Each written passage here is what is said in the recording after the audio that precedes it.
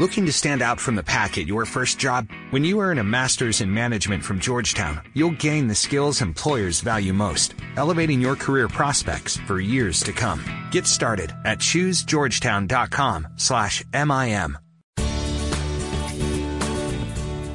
Welcome to the Smart Driving Cars podcast. I'm Fred Fishkin, along with the Faculty Chair of Autonomous Vehicle Engineering at Princeton University, Alan Kornhauser. Hi, Alan. Hi, Fred.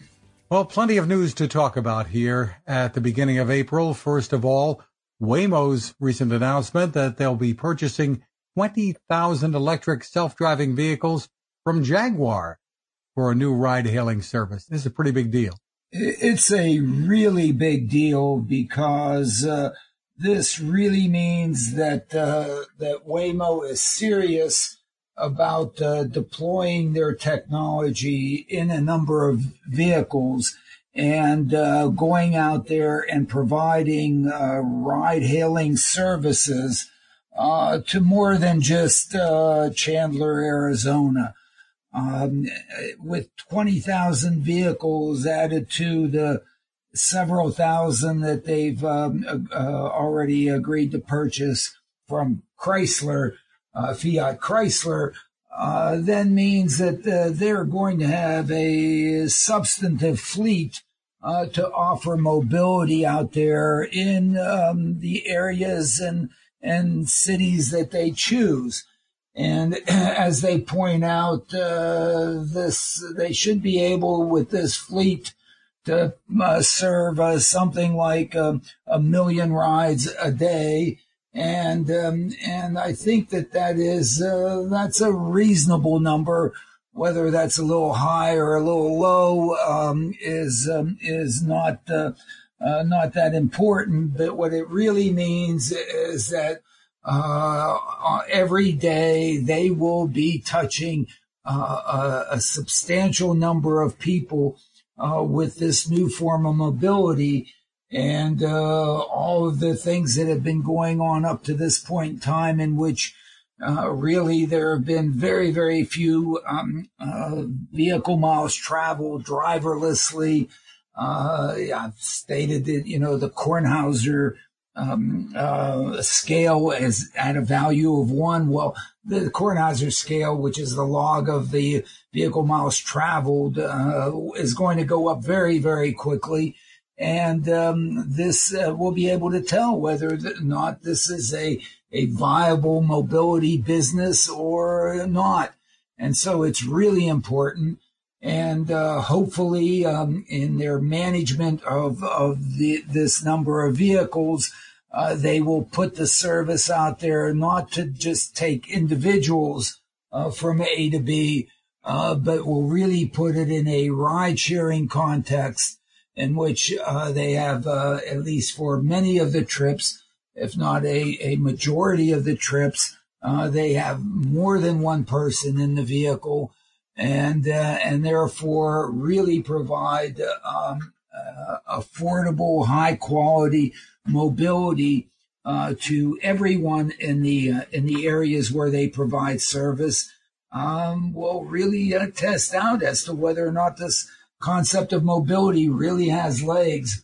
And since they'll be doing this in the 2020 time frame, 2 years from now, and 2 and 3 years from now, this is coming, and it's coming very, very soon. And that ramp up to the million rides a day, we'll be seeing it, and we'll be following it, and we'll be able to tell whether or not this is going to be something great or something that we have to maybe put a little caution to. But at least we are emerging into the deployment scenario, and this is very, very exciting.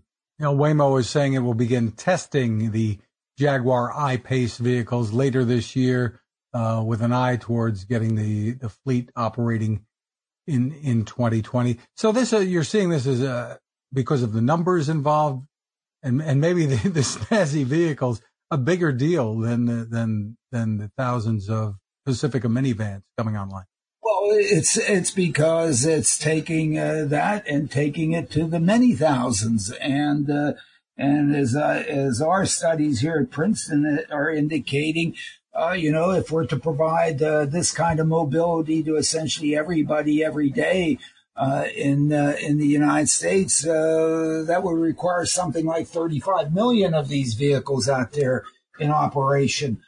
So this is basically going from the onesie twosies to the hundreds, which they are sort of at now, to the thousands that they'll be with later this year and next year with Chrysler, to the tens of thousands with this announcement.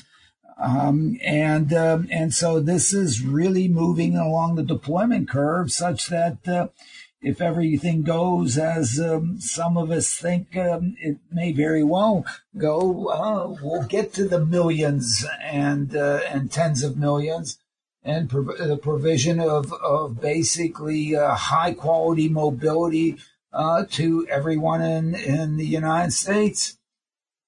And we know that this is the month when California's new regulations go into effect.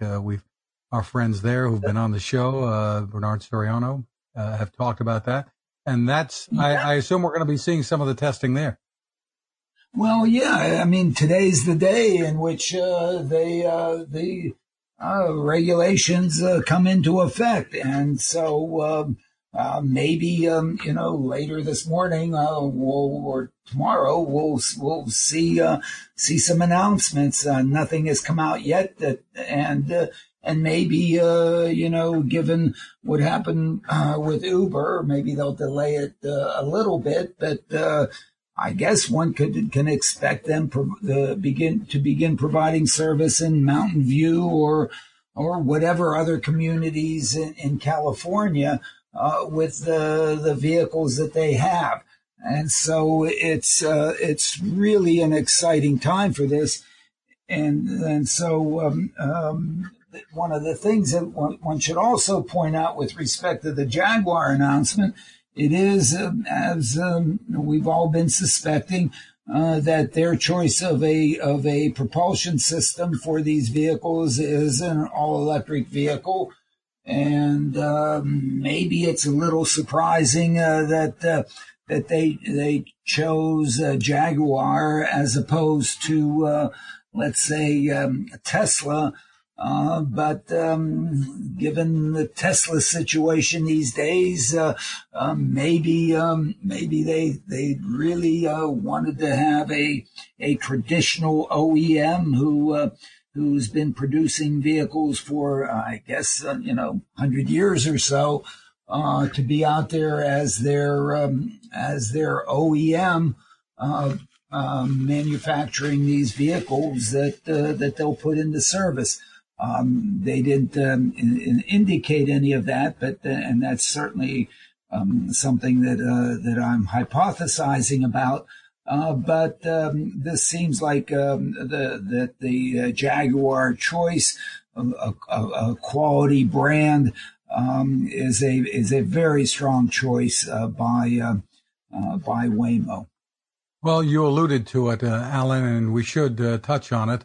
Another tragic accident under investigation, a Tesla Model X, which was on autopilot, we're told, on a California highway. The driver was killed. What do we know so far? I guess not a whole lot. We don't know a whole lot, except that it basically crashed into the end of a New Jersey barrier. We should explain to people that this was not in New Jersey. That's what the barriers are called, right? Not in New Jersey. The New Jersey barrier is sort of the name of the concrete median that is installed on most roadways to separate the opposing lanes of traffic, and that there's a long history with that because at New Jersey Department of Transportation, for many years, they did research on exactly how the design should be so that it properly diverts vehicles from and doesn't let them hop over the median and so on. And a lot of people call these things New Jersey barriers, but no, it's not in New Jersey. It was in California. It struck the end of not along the side, but the actual butt end of one of these, and most unfortunately, it struck one in which normally there's an attenuation system that's put at the end in case a vehicle does come rolling into the end of it, that the attenuation system basically absorbs the collision. But somehow, I guess, or the speculation is some other car had a collision there, and the attenuation system, at least from images that exist from the day before that crash, the attenuation system was not in place there. So it was the bare concrete stub end that this vehicle basically crashed directly in the center of. And at whatever speed that vehicle was traveling, let's say, 60 miles an hour or something like that, hitting what is essentially a concrete wall that is not going to move, leads to a very, very bad collision and crash. And so most unfortunately, that's what happened. Tesla has put out a message saying that the vehicle was under autopilot, at least at some time before that crash. But they've also indicated that the severity of the crash has made it difficult for them to date to be able to recover any data that was being captured by the vehicle as in the seconds before the crash, and whether or not it transmitted anything back to Tesla and so on is currently unknown. But at least Tesla is saying that they are cooperating with everyone. And in my same call as I made with respect to the Uber crash in Tempe, Arizona, it is imperative on Tesla to release to everyone any data that they have as to what the circumstances were, or data that would define the circumstances that existed in the several seconds before that crash. Tesla has put out reports saying that thousands of vehicles have traversed that same stretch of roadway with autopilot on, without any incidents. And so whatever occurred in this one must be a very rare combination of factors that basically came together into this tragic crash. And it's very important that everyone understand what that combination of rare factors that came together in this situation are spelled out, so that everyone can design their system so this doesn't happen again. And of course, this compounds other issues that Tesla has been facing. And we should also point out that Elon Musk, from what I've read, is still making sure that the public is aware of the overall safety of self-driving vehicles. Well, that's true. And certainly what was put out by Tesla is, again, just hard facts about what the crash rate is of Teslas as compared to the crash rate of other vehicles, and the number is relatively impressive. That in fact, on a gross sense, the Teslas are, at least from the data that have been released, are crashing less frequently than other vehicles. And so that is an optimistic element. But and one shouldn't expect these to never crash. So we're going to have crashes. The important thing that I continue to say about all this is that we must make sure that with each crash, all the information and data associated with that crash is made public, so that we can learn from these things and reduce the chances that such a crash or a similar crash would occur again. And this is how we'll continually improve the safety of these products and gain the benefit of these products in terms of overall safety enhancement of the whole driving experience. And this has certainly given those who are skeptical about the future of Tesla even more ammunition, I suppose. Well, I think it has given some folks. Certainly, Tesla is the financial situation of Tesla isn't pretty. But as we know, with every, well, I don't know every, but with most innovations, financially, they don't look so good in the beginning. Facebook didn't look so good financially in the beginning and is doing quite well right now, although they have their own problems about other things. Amazon at one point was about to run out of money, I think in about, 2001 or 2002, and one wondered whether or not they would survive. And we can go on and on and on. So, it wasn't that long ago when Apple had to get some help from Microsoft to stay afloat. Well, yeah, Microsoft bailed them out. In some sense, they're lucky. In some sense, if it wasn't for Microsoft bailing them out, maybe Apple wouldn't have made it. So, these are part and parcel of the innovation cycle. And if you don't have the heart to be able to survive all the twists and turns, you probably shouldn't be in it. But and if it was easy, everybody would be doing it. So it's all part of the business, I guess. Right. Well, switching topics a little bit here. There's a battle once again over what's called congestion pricing in New York City. Give us a little explanation of what this is all about.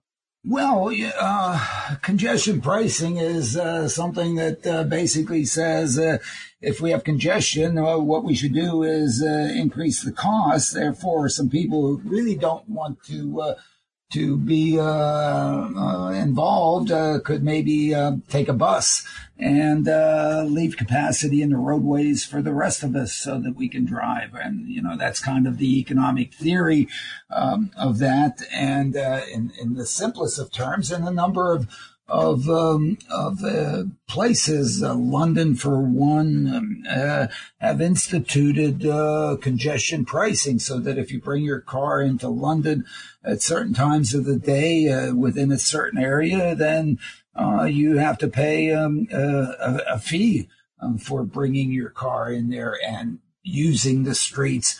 And so that's an attempt to try to really distribute the capacity to those who really think that they need to have it the most.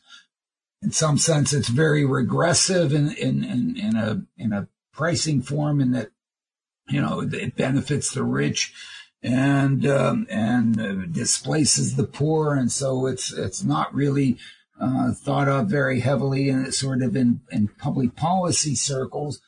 And so the thought has been for some time under Mayor Bloomberg, there was a proposal to do congestion pricing for any vehicle that was brought in to the city south of 96th Street.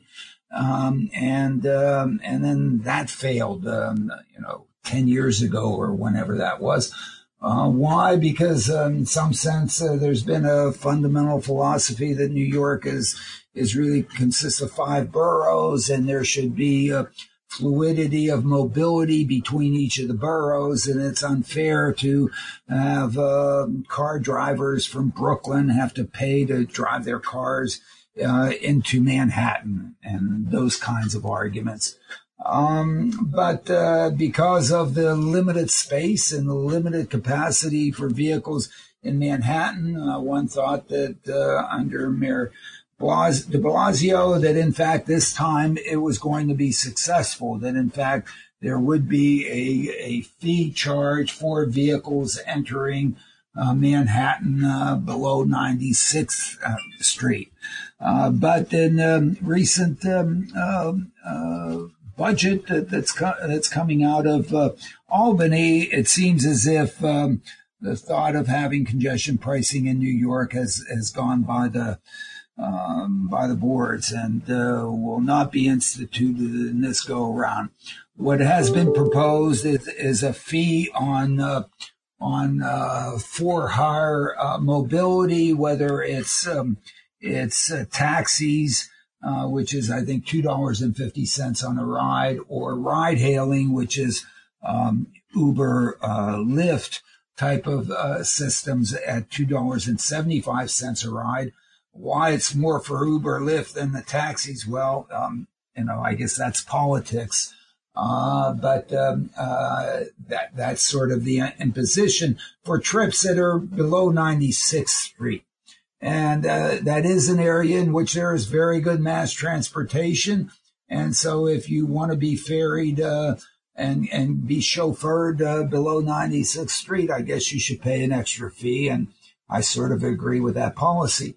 What they've also proposed is a 75-cent fee per ride fee on car sharing systems, ride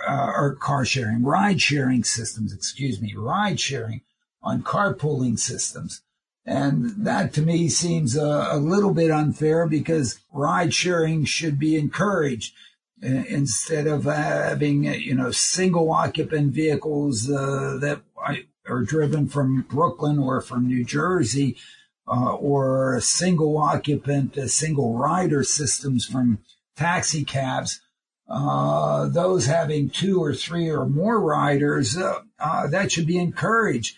Those systems are actually probably as efficient, or maybe even more efficient than the bus system. So instead of even a small charge of 75 cents a ride, the ride-sharing systems, I think, should be basically free. What is nice about what's been done is there's no talk about imposing any of these fees above 96th Street or in the other boroughs.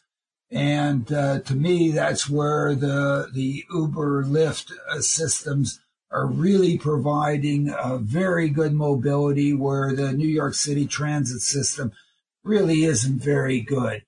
And for many of the trips that take place there.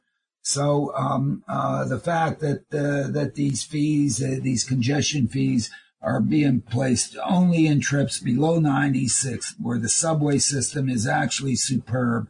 The bus system isn't bad. And really, the people many of the people that travel below 96th Street, also are financially stable, so that they can afford it. So basically, I think that the system that they're proposing isn't all that bad. Yeah, well, and it would be good if some of this money, I guess, could help the mass transit systems. Well, yeah, that's the proposal, is that this money help the mass transit system. But if you actually look at the ride-sharing systems, the Uber pools and the Lyft line, as Lyft calls it, and Via, and those systems are really public transit, mass transit systems. When you look at it, they are all about ride sharing, and they are there. And so maybe some of this money should go to help maybe even subsidize some of those rides, or certainly encourage more to be out there to provide those rides.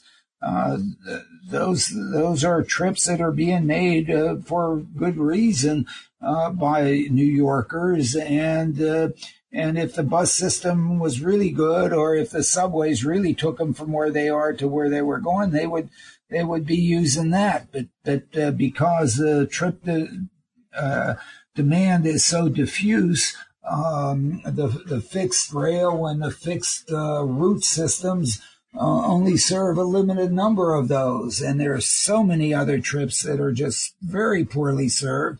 And that causes New Yorkers to have to go out and buy cars to do them and then ride in them all by themselves. It's much better if they were out there sharing a ride in Via or Lyft Line or Uber Pool. So those I see as part of the mass transit system.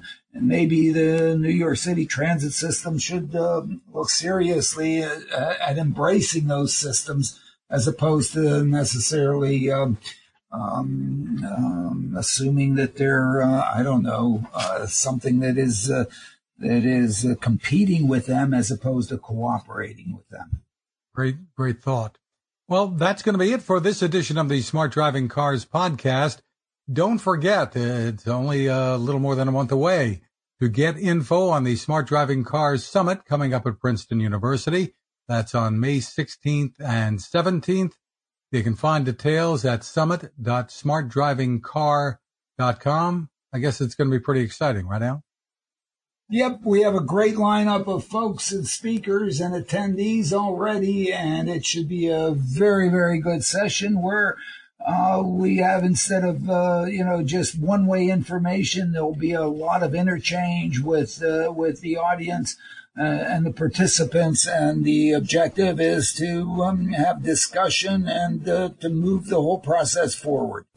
Once again, the website for that is summit.smartdrivingcar.com. You can find us at smartdrivingcars.com, on iTunes, Google Play, and more.